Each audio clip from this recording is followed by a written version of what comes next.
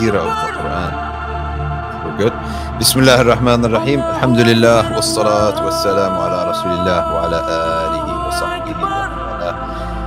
اللهم صل صلاة كاملة وسلم سلاما تاما على سيدنا محمد الذي تنحل به العقد وتنفرج به الكرب وتقضى به الحوائج وتنال به الرغائب وحسن الخواتم ويستسقى الغمام بوجه الكريم وعلى آله وصحبه وسلم تسليما.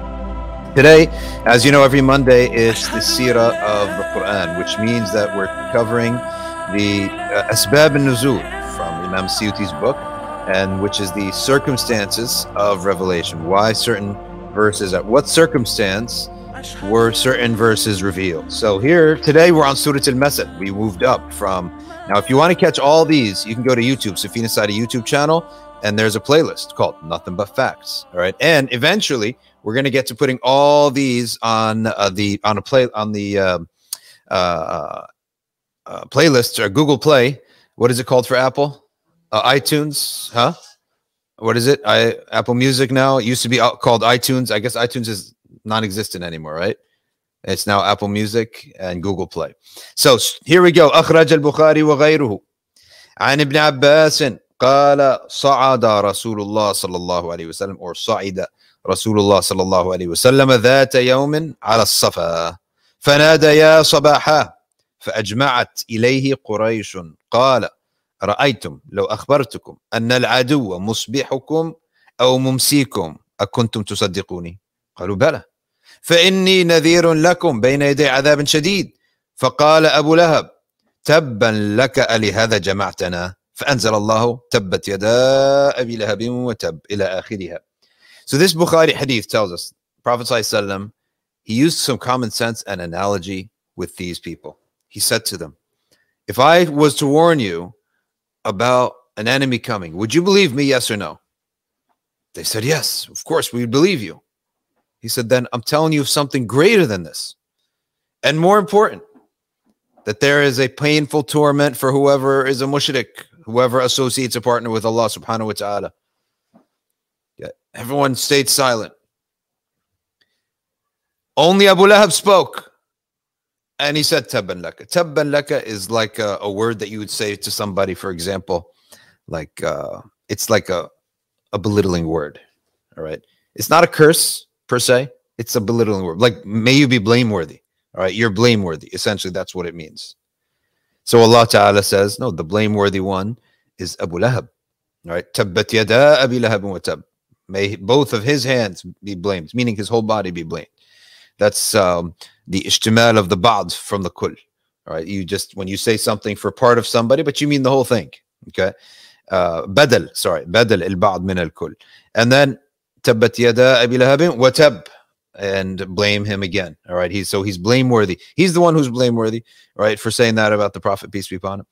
وأخرج ابن جرير من طريق إسرائيل عن أبي إسحاق عن رجل من همدان يقال له يزيد ابن زيد أن امرأة أبي لهب, and that's جميل, كانت تلقي في طريق النبي صلى الله عليه وسلم الشوك. She used to, the wife of Abu Lahab was Jamil, and she used to place thorns and anything sharp in the path of the Prophet, peace be upon him, specifically at night.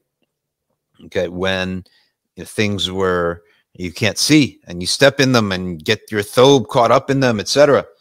So Allah subhanahu wa ta'ala includes her in the surah. وَامْرَأَتُهُ حَمَّالَةَ الْحَطَبِ. So in this case, what we have here is that Abu Lahab and Jamil, they used to be close with the Prophet and Khadija. So, sallallahu alayhi wasallam, so close that their two sons were engaged to marry the two daughters of the Prophet sallallahu alayhi wasallam. So the oldest two daughters were engaged to marry the two sons of Abu Lahab. All right. And then when the revelation came, Abu Lahab he made an about face, and he just totally turned on the Prophet sallallahu alaihi wasallam in the worst way possible. Right? He turned on the messenger, peace be upon him, and he became his worst enemy. And that's why Islam, what it does is it separates the good from the bad. It separates the pure from the impure. It separates and it brings out your true colors. So there is a worldly element of people that they might be great in the dunya. They have good advice. They know how to handle things in this world. But Allah says, ذَلِكَ مَبْلَغُهُم مِّنَ الْعِلْمِ. That's the max of their knowledge. Once you bring the otherworldly elements into this, all of a sudden things change, right? And their attitude changes and everything is transformed. So that's Surah Al-Masad. And regarding this, so Abu Lahab is somebody Allah Ta'ala has announced his adhab. We don't say that anyone is guaranteed to be in the hellfire except those whom Allah Ta'ala has named. Fir'aun has been named. Iblis has been named. Abu Lahab, Jamil have been named to be people of Jahannam. All right. Now let's go to another one. It's very important. إِذَا جَاءَ نَصْرُ اللَّهِ وَالْفَتْحِ. When the Prophet ﷺ came in as the victor, as the conqueror in Mecca, and Surah Al-Nasr was revealed.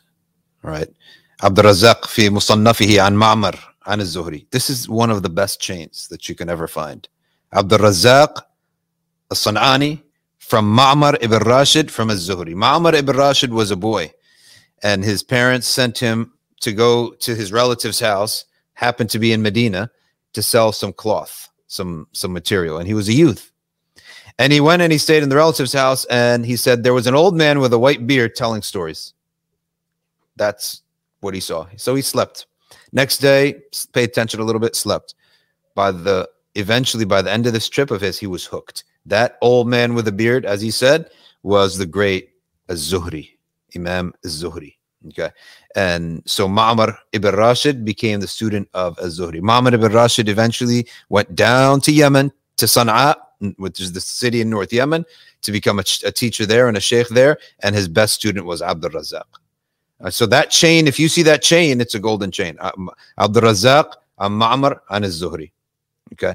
So he says, Az-Zuhri says, لما دخل رسول الله صلى الله عليه وسلم إلى مكة عام الفتح بعث خالد بن الوليد فقاتل بمن معه صفوف قريش بأسفل مكة حتى هزمهم الله ثم أمر بالسلاح فرفع عنهم السلاح فدخلوا في الدين فأنزل الله إذا جاء نصر الله الفتح. So Khalid ibn Walid, the people were sent, different people were sent, generals were sent all around Mecca. All right. And then they submitted. The only fighting was in the south of Mecca, the lower part of Mecca, where Khalid bin Walid, he killed 4 people, and they fought. And then it was commanded by the Prophet ﷺ that lift your weapons, no more fighting. We have a truce here. We have a submission from the Ahl Mecca. They have submitted themselves completely. So people came in droves to enter Islam. But here's something relevant for us. There's a hadith that comes that's relevant to this surah. They were coming in droves, in waves, entering into Islam. But the Prophet ﷺ, when this was revealed, after this was revealed, all right, stating that they're entering in, all right, he said then that as they enter in waves, they will leave in waves. Because why are they coming in such waves all of a sudden? Well, it's easy, because Islam's the winning horse now. And Islam's the winning party now. People like to be with the winners. So there's a select group of people, every generation, there are people of lub. Like they have a lub, they have a core to themselves. And those people are called as-sabiqun. They outstrip everybody. They beat everyone to the neck to the truth. And they'll pay any price. They're called as-sabiqun. Surah Al-Waqi'ah, sabiqun as-sabiqun. Okay. These are the sabiqun. Are the first people, and they are the people who entered Islam in Mecca. And then there's the next level, which are the Ansar. The Ansar did not have to sacrifice their home, but they sacrificed their security outside of Mecca. The Muhajirs, the Muslims who became the converts in Mecca, they sacrificed their homes, their family, and security. And the Ansar did not have to sacrifice their families or their homes, but they sacrificed their security outside Mecca. After the conquest of Mecca, there's no sacrifice. It's just you're gaining. So they're not the same. Okay. And that's why the Prophet ﷺ drew a line. He said there's no hijrah after the conquest of Mecca. So that's it. He drew a line there. And as a result of that, afterwards, these are 3 levels of the Sahaba. So in every generation, in every issue, you have people that are very quick to figure out, to see the truth and pay any price. Whatever the price is, they'll pay it. All right. Then you have the next group of people that They won't pay any price, but they're very quick. They're quick to follow, and that's like the Ansar. And then you have the people who they'll only come when there's no stress. They'll only join in after the thing's over. Khalas, this is the winning party. So the Prophet ﷺ said, this is the nature of humanity. Human beings are like this. At the end of time, when Islam is battered from pillar to post, all right, then at that point, people will leave in droves. And that's what's happening. People are, unfortunately, not to be negative, but it's true. They leave Islam in droves. And if they're going to leave Islam in droves, then they'll definitely leave parts of the deen in droves. So you should all expect this, not to think too much about it, because you may actually end up being a cause of it happening without realizing it. But don't be surprised if you see these types of unfortunate realities where people are just leaving major parts of the deen. Just wake up one day and say, I'm not doing this anymore. And that's what happens, essentially. All right, so we've done 2 surahs. Next surah is Al-Kafirun. We'll do that next week. Let's go to your comments and your Q&A and open it up. And any announcements? Oz, do we have any announcements? Or Ryan, any announcements today? Anything unique that's going on that we need to announce? All right.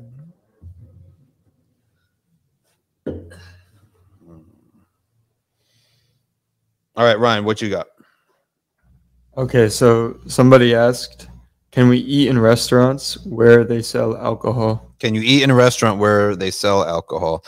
Technically, the food that you eat there, you would not trust that their statement that is halal, because unless they have some kind of other way of witnessing, like other cooks or waiters or whatever, who are Muslims. But if the owner is selling alcohol, then he's no longer trustworthy by the standard of the Sharia. So if you're doing a public sin, then you're not to be trusted in matters of the Sharia. So that's a very simple thing. And as a result of that, they would need another witness, okay, like a chef or a cook that is a Muslim and tells you, yes, the owner is a bit crazy on this angle, but I've seen the meat and it is halal, then you can eat that. But just on the account solely of the owner of the restaurant who sells alcohol, then you can't trust that their meat is halal. Secondly, though, if it's just eating seafood, then you can eat there if it's far from where there's alcohol. So if the alcohol is on the far on the right wing of the restaurant and you're on the left side, then la ba'sa bihi, but probably more close to karahiyah, discouragement, because you're still in the same building with alcohol. We know that to be on the same table as alcohol is completely haram. Okay, but if alcohol is far over there and I'm over here, right, and there's no other options, then it would probably be less than forbidden towards the makruh side. All right, how would you define, this is Yusuf Sheikh, put your questions in the question box. Yusuf Sheikh says, how would you define classical Sufism and who would be its imam? Very simply, tasawwuf is, as the Prophet ﷺ said, أَن تَعْبُدُ اللَّهَ كَأَنَّكَ تَرَاهُ فَإِن لَمْ تَكُنْ تَرَاهُ فَإِنَّهُ يَرَاكَ. Hadith Jibreel, it is to worship Allah as if you see him. If you don't see him, then to know that he sees you, which is maqam al-ihsan, which is perfecting your heart and your ibadah and your sincerity, which is essentially the examination of the diseases of the heart and the positive states of the heart, which are the fada'il, or the virtues of the heart, the muhlikat and the munjiyat, the things that destroy you, the evil diseases of your heart that destroy you, and the virtues of the heart that elevate a person. Okay, so who are its imams? Al-Harith al-Muhasibi is one of its first imams. Al-Junayd al-Salik is one of its first imams, without a doubt. Imam al-Ghazali is one of its first imams, early imams, I should say, and he's one of its biggest. These are the famous imams of the science of tasawwuf. Imam al-Qushayri, Abu Talib al-Makki. These are some of the early imams of this subject matter. Next question. Why is picking between 2 harams nearly in every matter, even though there are rules clearly regarding them? Why is picking between 2 harams and clear in every matter, even though there are rules regarding them? Where's the question there? Why what? I mean, I guess we could just make it into the question, how do you pick between 2 harams? How do you pick between 2 harams? Which is actually so many cases today in our life is picking between 2 harams. They're like weddings, for example. You can go to a wedding from your family that something haram is going to be happening at this wedding. Then again, at the same time, it's your mom or your grandma is going to be so angry with you if you don't show up at your sister's wedding or your brother's wedding. So what do I do? So that's the nature of our life these days. Almost everything in our life is picking between two forbidden things, or an impossible situation that's impossible to live with, and something forbidden. It does happen. That's how it happens. And the way that you do that is that you don't necessarily have to do that yourself. You can go and get the counsel of someone who's been around the block, who's lived as a practicing Muslim who studies fiqh. Right? That's why we have a deen of the isnad. You don't have to always figure things out yourself. These days, there's WhatsApp and communication, so that you don't have to try to make these ijtihads all by yourself. You don't live as a Muslim by yourself in this world. That's the beauty of it. We have a community. We got plenty of pious Muslims who have the same situations and worse. Next time you see a Muslim, don't imagine that every pious person is surrounded with pious people. It's the biggest mistake people make. They look at someone and he's living his life full of deen everywhere around, and you imagine, oh, his mom must be like that, his dad must be like that, his brothers, his sisters, his kids. Don't imagine that. So ask them, because everyone these days in the cities especially, I really, from my experience, they're all suffering the same type of haraj, impossible situations, very difficult situations. And so look and examine and ask around those people how they manage those situations. That's the best thing. We shouldn't have this goal in life and deen that is this idea that I want to be completely independent of people. No, we're exactly the opposite. What's rewardable, what's recommended is that we need, right, to be with other people. That's how we benefit, and we get their experience. Okay. I guess like as a follow-up question, sometimes the situation, it seems impossible. Like, for example, I'm in a job and the job involves me doing clear haram. Yeah. So how do I have, like, for a lot of people, like, you seem like you're in a rock and a hard place, but the obvious answer is to quit your job, but it's easier said than done, so how do I have the tawakkul in Allah to allow myself to do that, despite the fear of the unknown? Yeah. So for example, someone whose job is 100% haram, yet that's something that we know that we have to stop doing. How do we do that? How do we avoid that? Well, first, before we get to answer that, Cozy Chloe, she says, Assalamu alaikum, what's the topic? We're now on open QA. We just finished talking about Surah Al-Masad and Surah Al-Nasr, and we're on an open QA today, right now. And we're talking about someone's got a job, he's got to leave that job. How do we build the reliance on Allah Ta'ala to do something that it seems that's going to harm my worldly affairs? It's very simple. A lot of ibadah, a lot of recitation of Quran, salah, and ibadah and dhikr and dua. Because when you do ibadah and dhikr and dua, you enter like into an unseen, I don't know how to describe it. You enter into an unseen mode. You're in a mode where you're in an imani mode that's not normal when you do a lot of ibadah and dhikr and dua. And so that's the mode that you want to be in. You're able to obey Allah, and you feel that what Allah guarantees you in the Quran is more real than what you see. And that's what the Salaf said. They said that the height of Iman is that what Allah guarantees us in the Quran is more reliable to me and more real than what my senses perceive and what my mind imagines. So if I'm guaranteed in a formula, fear Allah and Allah will find a way out for you, then to me, if I do a lot of dhikr and a lot of ibadah, okay, you enter a point where that is more of a truth. That's more of a truth and a reality than my own perception of reality, which is that I'm unemployed and I have an empty bank account. Okay. And I'm telling you, I've seen situations where I didn't even do it on purpose, but by accident. And you do certain ibadat, especially in the last third of the night, salah on the Messenger, peace be upon him, because a circumstance forced you to be up at that hour for a long period of time. Next day, you go in, and every which way I turn, someone's paying for me something, even at the gas pump. All right, let me pay for you. Your card doesn't work, but don't worry, I'll just give you $10 and go ahead. You go to the supermarket, someone sees you, oh, let me just cover your. How does that happen? Because these adhkar they move the world, they bring about an answer from Allah subhanahu wa ta'ala that you see in your real life.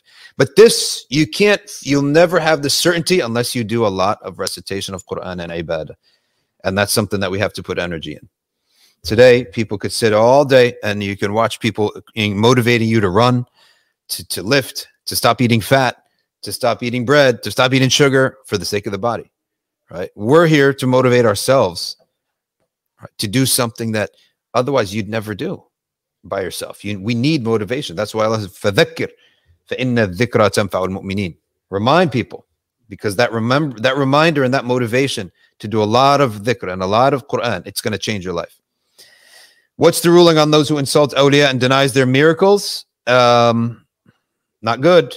If he denies the existence of awliya, period, and the existence of miracles, period, that's part of aqidah.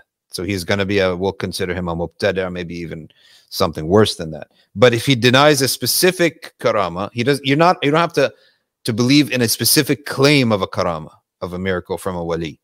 He's not obligated, but he can't say he's lying because that would be a false accusation. You don't know he's lying unless he's lied in other things that you could measure. There are certain things that we could measure that he lied in. So he's al-kadhab. Then I don't have to believe anything he says, right? If he's a liar. All right, next question. Was Habil alayhi salam's, the first death because Allah sent a crow to show Qabil how to bury the body. That's true. Yeah, the first death was Habil was killed by Abel was killed by Cain. Habil was killed by Qabil, and then the crows came and they buried a body of a dead crow, and that showed Qabil how to bury his brother Habil. Before that, he didn't know what to do. Do we know his fate after? Yes, his fate afterwards was he was a fasiq who was expelled. He was expelled from the mountain, that they all lived on a mountain, and he was expelled, and he became the imam of sinners. So at that time, the world was people submitting to Allah and to the Prophet Adam, and then there's those who rebelled against Adam, but they were not kafir, right? They believed in Allah. There was no shirk yet and no kufr, but they were not listening to Adam anymore. So this ties into the story of Seth, right? And then Sheeth came out, yeah. And after that, Seth, he waged a jihad against his brother. That was the first jihad. Yeah, and the Malaika Jibreel helped him, pushed them far away. Cozy Chloe says, what seerah book would you recommend starting out with? It's a big book, but Sultan of Hearts, I heard, is so many good things about the book Sultan of Hearts as a good seerah book. It's pretty big, but it's a good one. Hamza Yusuf's seerah, 48 parts, I think, maybe 36 parts. It's on YouTube and on SoundCloud. Seerah is really good too. Shuaib says, what's the ruling on missing 3 consecutive Jum'ahs to work? You have to make tawbah. You got to figure it out. You got to put the effort in to figure it out. But by the way, look, if you're working somewhere and the Jum'ah is far away, then you're not obligated. Right? The obligation is lifted. If it's far away, let's say a 45 minutes drive, right?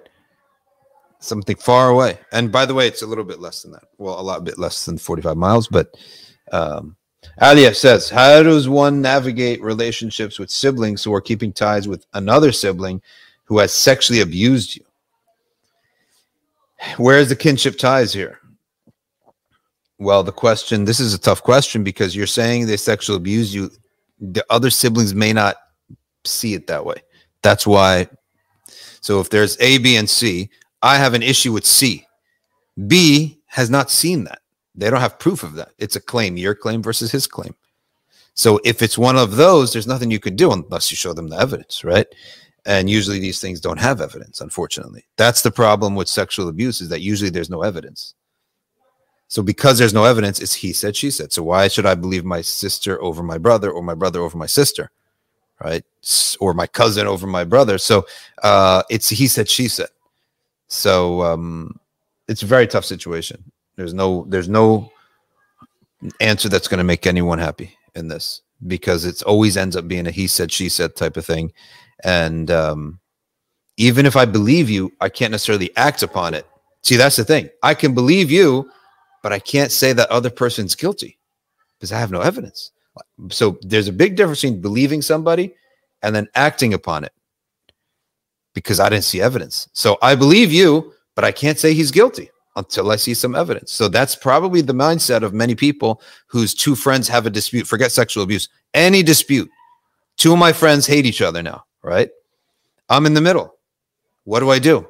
I support my friend that I believe is truthful, but I cannot render my other friend to be guilty unless I have evidence. That's just how it is. So I'm sorry to being innocent. One, that's the screen name here is, oh no, that's not her. It was someone else. It was Alia. That's the situation with these things.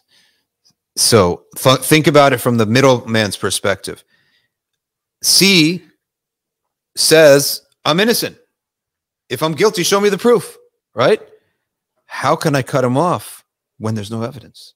That's the problem with a lot of abuse. Let's see if she replied. She said something. She said, they know the truth. They believe I have been abused. Oh, okay. Well, that's different then.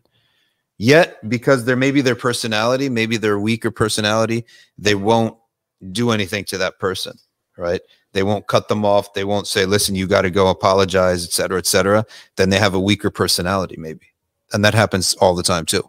They have a weaker personality, so they're just not going to do anything. In that case, it's something that where. So the question becomes, how do I handle such a person? Well, he's weak. What can you do? He's weak. If you don't like him being weak, you can change towards them. You can avoid harm in any family. We don't cut kingship ties, but we are allowed to avoid harm. So if it's harmful for you to hang out with this person because you just can't stand the fact that they're not standing up for you, then what you do, you're allowed to avoid harm, but you don't cut off ties. And you have to find the middle balance there. The idea that I'm avoiding harm, but I'm not cutting off ties. This person harms me. Okay. But I'm not going to cut him off. Cozy Chloe, anywhere recommending studying Maliki fiqh, something easy and not too complex? You came to the right place. Tomorrow, what time's our class? 7:45? 8 o'clock? 8 o'clock. Because 7:45, you got to go to myarcview.org and sign up for ArcView Basic. It's essentially free. It's $10 a month, right? Which is free. And if you ask me, $10 a month is free, right? Cup of two Starbucks. That's two lattes a month. So you go there and you're going to get a link, and you could take any of the classes that are there. There's maybe 14 live classes and 50 pre-recorded classes. So the way that ArcView works is that we offer the classes. The student can take whatever class that they want. A lot of people think, oh my gosh, I can't take all these classes. You don't have to. You think we're going to come and chase after you and ask you why I didn't show up to class? You take whatever class that you want, and you catch up on the recordings later. Okay, so for $10 a month, and you join a WhatsApp community where you can ask your fiqh questions. And we just finished making mistakes in Salah last week. So we're not even so far into it. But the idea of ArcView Basic, what we do is we read the intro Maliki fiqh texts year round. And of course, we take some vacations, but year round. And then when September starts, we start all over again. And we just repeatedly do it over and over and over and over, because there's always new people coming to learn. Okay, so Cozy Chloe has asked the right question today. All right.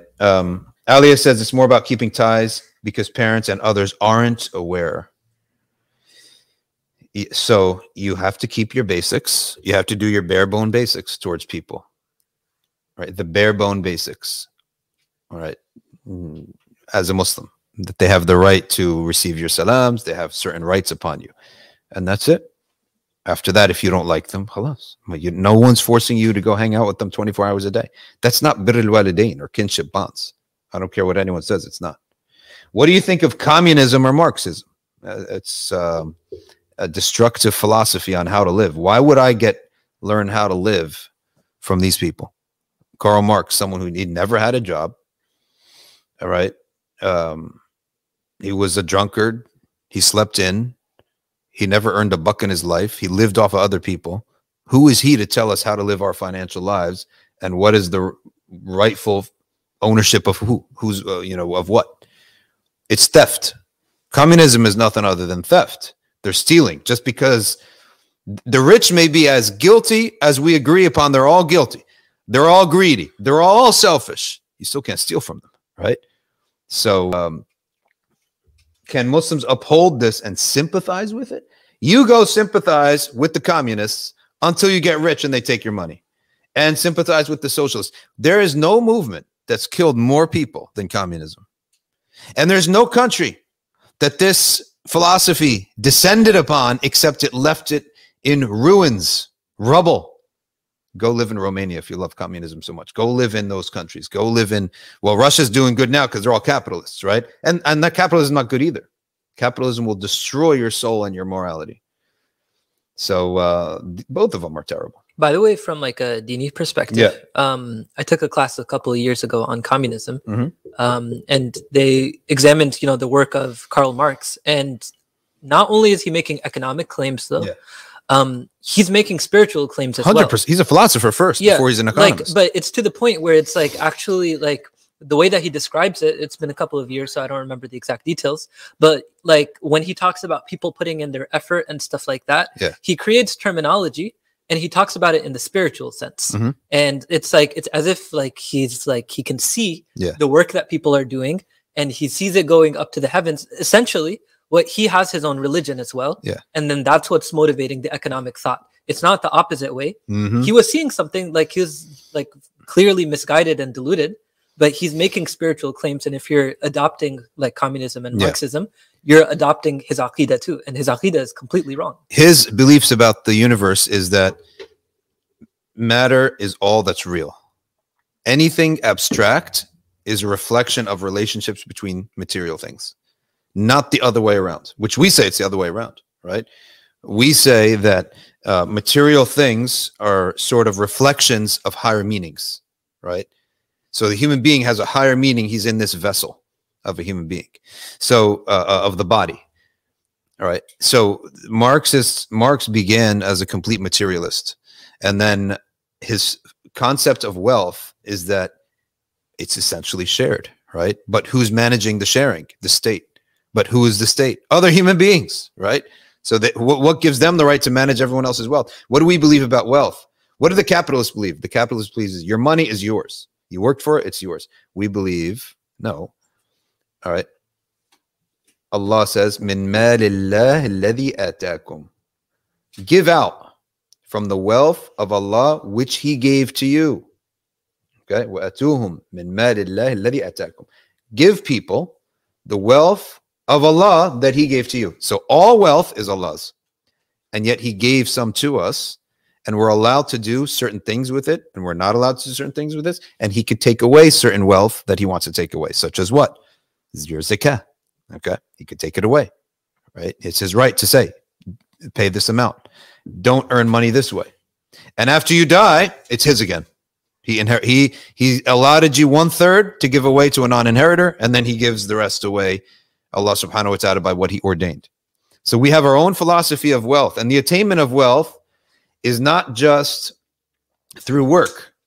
The attainment of wealth, both agree, both sides, that wealth is produced through work. We said, no, wealth is produced through work and divine commands. So inheritance is a divine command, and also zakah is a divine command. So it is your rightful wealth. Zakah is the rightful wealth of the poor. So if there's only one poor person in the world and one rich person in the world, that rich person, his zakatable money, the poor person, that's his. The zakatable money, that is his money. And that's why the state could go reach its hand in there and give it to you. The state cannot touch your wealth at all, right? Except for two things, which is the army, the police. They can take money for you to do that, to pay that, and they have to itemize it. And anything else, they would have to itemize it. For example, they would, if it's street cleaning, whatever, paving the roads, blah, blah, blah, they have to itemize it if they're going to tax you on it. But they cannot just take a generalized tax of your wealth and do with it whatever they want later on. Think about it later. They can't do that. So let alone nationalize entire industries. Stuff is theft. When the Prophet ﷺ went to Jannah during the Mi'raj, it was physical, yes. Did he pass the moon? Yes, he passed the moon. He passed the entire everything that we know. Do you teach Arabic? Qanata, yes. If you sign up for ArcView Basic, you can take 2 Arabic lessons every week. Mufti Niyaz Hannan teaches up our Arabic lessons. Okay. Also, only $10 a week, which is, as I said, free. Being innocent, how to keep our creed safe within Ahl Sunnah, because many fitna is rising nowadays. Keep rereading and studying the classical texts. Keep rereading them and studying them. Get to know them. Never stop reading them. One of my favorite things as a teacher of these texts, I'm always reading them. Aqidah Nasafiyya, Tahawiyya, Kharida. And any book that the Sunni scholars write on Aqidah. Sheikh Asrar has a great book. Islam Answers Atheism. Like, I don't read it cover to cover. I just read the chapters that I want to read. And I never stop reading these books. Don't ever think that, oh, I read it before. Okay? No, knowledge is a constant repetition. Hey, Ryan, we haven't gone to you yet for a while. Go ahead. What does it mean to make salawat on the Prophet ﷺ in contrast to making salah to Allah? What does it mean to make salah on the Messenger ﷺ in contrast to praying to Allah subhanahu wa ta'ala? This is a great question. A salah on the Prophet ﷺ is a dhikr of Allah for the simple reason Allah has commanded us to do so, and Allah himself does so. Inna Allahu malaikatu yusalluna ala nabi. What is the salah of Allah upon his prophet? It is ata. It is giving. It is spiritual blessings. What is our salah on the prophet? It is receiving those spiritual blessings. Allah is the giver and I'm the distributor, said the Prophet sallallahu alaihi wasallam. Allah is the giver and I'm the distributor. So Allah's salah on the prophet in Surah Al-Ahzab is his blessing of his messenger sallallahu alaihi wasallam with all forms of blessings. Our salah on the Prophet sallallahu alaihi wasallam is receiving those blessings. And to the amount that we make salah on the messenger, peace be upon him, we are receiving these spiritual blessings. Next. Does Safina Society scholarship course track give ijazah with sanad? Actually, right now we do not give ijazah with sanad, but in the future we are headed that direction. We're headed where ArcView Basic and Scholarship will be all mutun based, pretty much, except for the youth and the kids.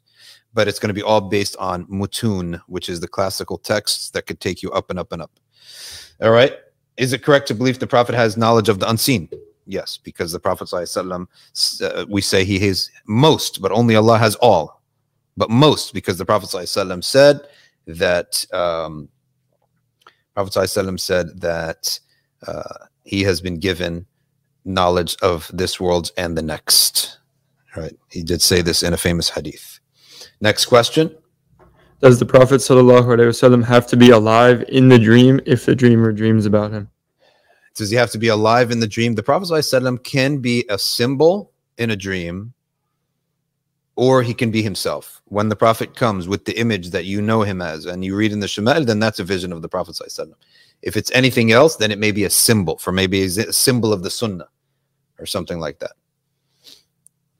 Okay, next question. The 4 quls 3 times followed by Ayatul Kursi. What's the question there? I must have missed the question. All right, let's go to Sahar. Thank you for telling us, answering the other sister's question about Arabic. Discuss the end times. We will do that, inshallah. We have a question here. Okay, which is just, I guess, maybe answering another question. All right. I have a good one here. Yes, go ahead. Is it okay for a Muslim to be a psychiatrist, as psychiatry typically supports LGBT and all that? Can a Muslim become a psychiatrist because it supports the LGBT? You're going to have issues with that. And many of the professionals in those fields, they do have issues with that. And there was a sister in California. She was, I think, she was from Azerbaijan.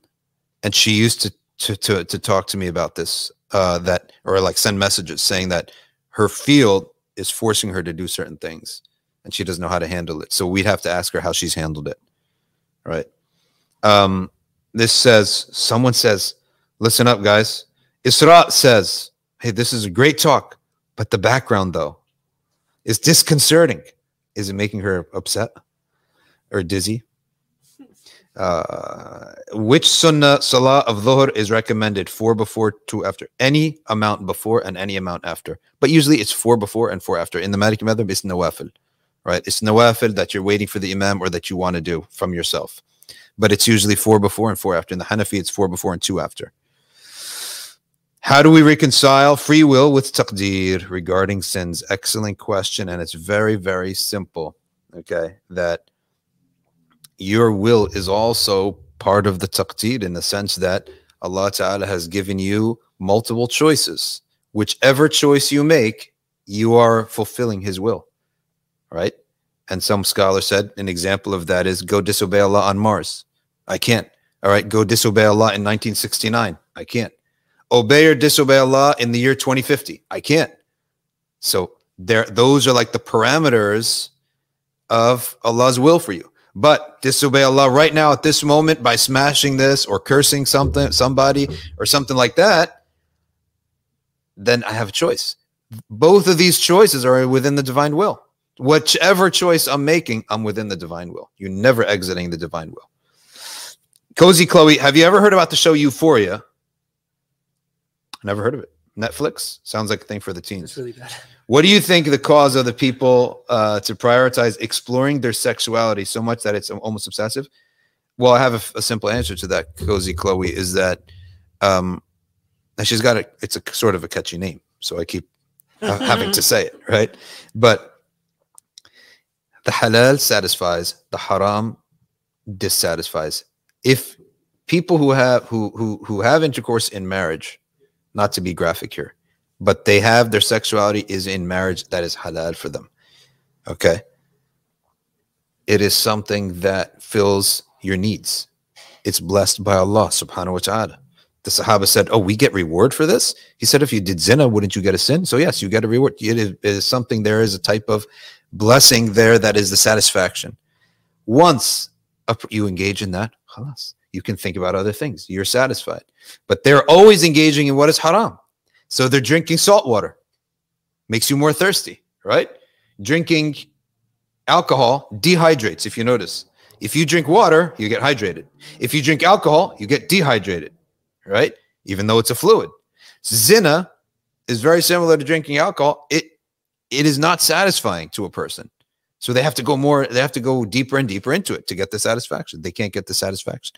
That's why they become obsessed. Ryan, what's your question? Big question from Brother Suhaib.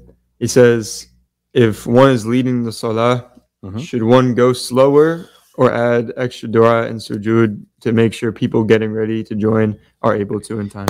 I heard the imam in salah, should he slow down if he senses people are coming? The only time that he should do this is Salat al-Fajr by reciting a long surah so that people could join. Because Salat al-Fajr, people are waking up and coming late. Other than that, he should just focus on his salah. He should not be thinking about the people outside the salah. Next question. It's nothing but facts here, so we got to ask this question. There's nothing but facts. Go ahead, bring it. Does any of the form of that hymn allow rectal administration of medication when fasting? Rectal administration of medication while fasting is the question, and the answer is if it reaches the stomach, then it breaks the fast. If it merely absorbs right away, then it would not break the fast. The key is reaching the stomach, the jof. So I don't know what the nature of these medications are. That's usually a wax bullet, essentially, right? And does it reach the stomach? I can't. Does it? It's absorbed directly. It's absorbed directly into the small intestine. Something. I'm not going to. So we'll have to find out. We need to ask a doctor. We're going to need Ahmed Ari, the pharmacist. Does the Prophet ﷺ have to be alive in a dream? We answered that question. That was a question from Connecticut. Salam, it looks like you are giving a QA while being out in the middle of the universe.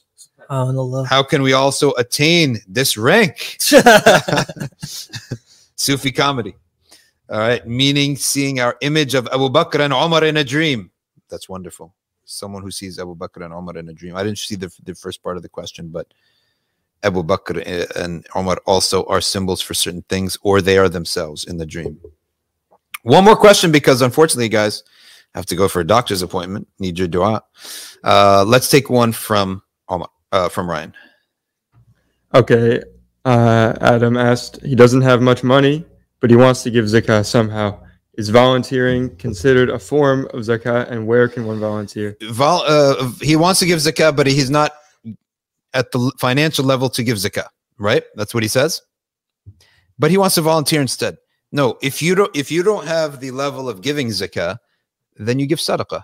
And you can give sadaqah by smiling to people. You can give sadaqah by being nice to people, by giving your time to the masjid, things like that. I have a question. Shoot. So like you bring up an interesting point. Does that mean that, in order for us to fulfill this fard, because zakat is fard upon us, is it good to, seek wealth so that we could give zakat? It's excellent to seek wealth with the intent that you are a mutasaddiq. Excellent to seek wealth. And think about this. You got a wife, you got kids, you yourself would you rather have a leader that has wealth or is poor? So if I'm a husband, if I'm a wife, if I'm a kid, I'd like a leader of my family who has some money, right? So it's always better to have some wealth. Which hadith said the Prophet had knowledge of the unseen? The hadith of the dispute of the highest angels. So my brother, go in and look for the hadith of the dispute of the highest angels, and you will see that. How does Allah create our actions? Based on discussion of relation khalq and kasb. All actions are creations, and we have merely acquired kasb, laha ma kasabat wa alayha ma iktasabat, those creations with our actions. If you look at Aqidah Nasafiyya, for example, he says that the cutting is an action and the ripping is another action, right? I think he uses maybe a knife or some other example where what we call the cause is a separate action altogether from the effect. They're separate creations. They're completely separate creations. But you earn this creation by desiring, by intending it, and and by cutting. By cutting, you've expressed the intent that you want the paper ripped, and Allah subhanahu wa ta'ala gave it to you. Do all Sunnis celebrate the Mawlud? They're better. Other than intentions, is there any other specific dua to go to the blessed lands of Yemen to study, for example? Ya Fattahu Ya Alim iftah lana fathan qariba. Repeat this dua as much as you can. Ya Fattahu Ya Alim iftah lana fathan qariba. That's a great dua. Can we have our pets in heaven? Why not? There's no reason that you can't, but mostly we say that pets are the animals themselves. They disappear in paradise, and then the person has a greater desire in paradise. But they do say that, yes, you can, you are allowed to desire your pets in heaven. Okay. How do you recommend dealing with people who are very harsh with the deen and belittle you for not wearing what they wear? I stay away from anyone who's harsh in the deen, because the deen should always be associated with something nice, like a good feeling, right? And as a result of that, we should stay away from anybody who is giving us negativity in the deen. Which hadith read that? One more question I'll take from Ryan. Bismillah. Okay. What do you do if you were more religious in your 20s, but now you're getting kind of lazy and less spiritual? Good. If you were stronger in your 20s and now you're lazy and you're losing your energy in the deen, there's one answer to that. You got bad friends. You got bad company. Your company pulls you down. It may be your family. Your family might pull you down. Stay away from the people who pull you down and keep the company of the people who are moving in the deen. Sometimes a brand new convert, right? A youth, they got energy. Hang around them so you can absorb some of that energy. Okay. Is there a link to donate? Ryan, could you put that link? That is safinaside.org/Dawah Center. And that's how people could support our Dawah Center. Okay. Or by taking the classes. Or by taking the classes. Dua to get married. Rabbi inni lima anzalta ilayya min khayrin faqir. And you can put that. Well, I don't want to bother you to go find the YouTube video, but on Safina Society YouTube channel, dua to get married. Jazakum Allah khairan, everyone. سبحانك اللهم وبحمدك نشهد أن لا إله إلا أنت نستغفرك ونتوب إليك والعصر إن الإنسان لفي خسر إلا الذين آمنوا وعملوا الصالحات وتواصوا بالحق وتواصوا بالصبر والسلام عليكم ورحمة الله وبركاته.